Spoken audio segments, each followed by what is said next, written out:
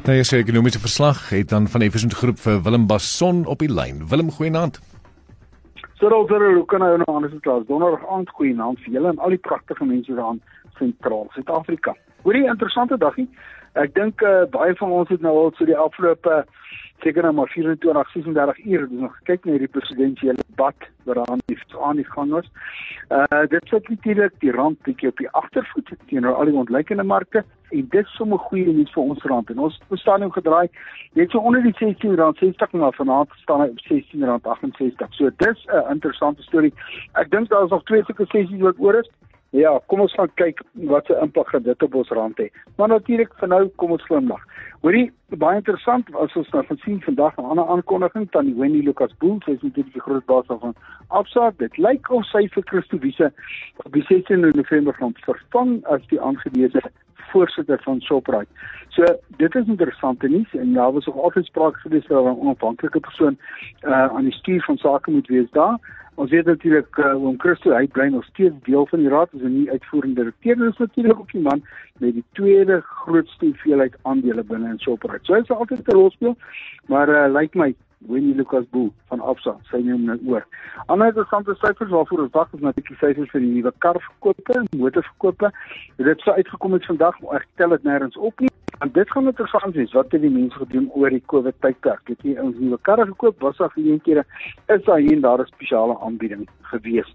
215 maatskappye op die Johannesburgse aandelemark sluit positief, 164 sluit negatief en 61 het net so sywaarts gevaar. So niks interessants nie. Hoorie, Sasol vanaand R128.50 en Steinhoff 70 sent. Right. Die algemene indeks sluit op 54.446 punte. Dit is 0,34 in die groen. Die grootes hier top 40 was ook met amper 0,25% in die groen gewees. Die hulpbronne, hulle het pak gekry. Die nywerheidssektor was lekker in die groen gewees, so die finansiële sektor, genoteerde eiendomme. Die goudsektor was lekker gehardloop met amper met 1%. Ons het reeds gesê R16.68 vir Amerikaanse dollar, R21.50 vir 'n Britse pond, vir euro R19.59. En we ken op die best vanaand gaan hy betaal op die kop $40 vir 'n vatjie Brent-olie. Dit is net so vinnige oog oor die water. Die ooste was ook maar baie te mekaar vandag gewees. Die FTSE 100 daar by Tan in Engeland, dit was in die groen, die DAX was in die rooi, die Kakkeraan was in die groen. Dis natuurlik Duitsland en Frankryk. En dan was die Nikkei in die groen, die Shanghai in die rooi. Die Shanghai was in die Hang Seng was in die groen en die Aussie was in die groen. So lekker smartie boks. Maar gelukkig het ons in die groen geëindig. Hoorie, ek praat ons weer volgende week met julle. Julle moet 'n wonderlike naweek hê.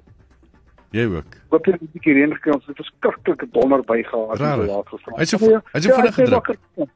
Vandag, hier was 'n lekker donder by, baie weerlig, baie geraas. Maar nou ja, een beetje vroeg wakker gemaakt. Maar julle sit met al daai ysterklip, is daar nie yster daar in daai berge vir julle nie, in daai koppies nie?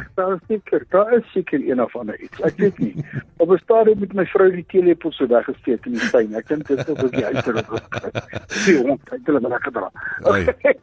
Lekker naweek. Lekker naweek. Ek kyk Frans op brood. Baie julle. Bye.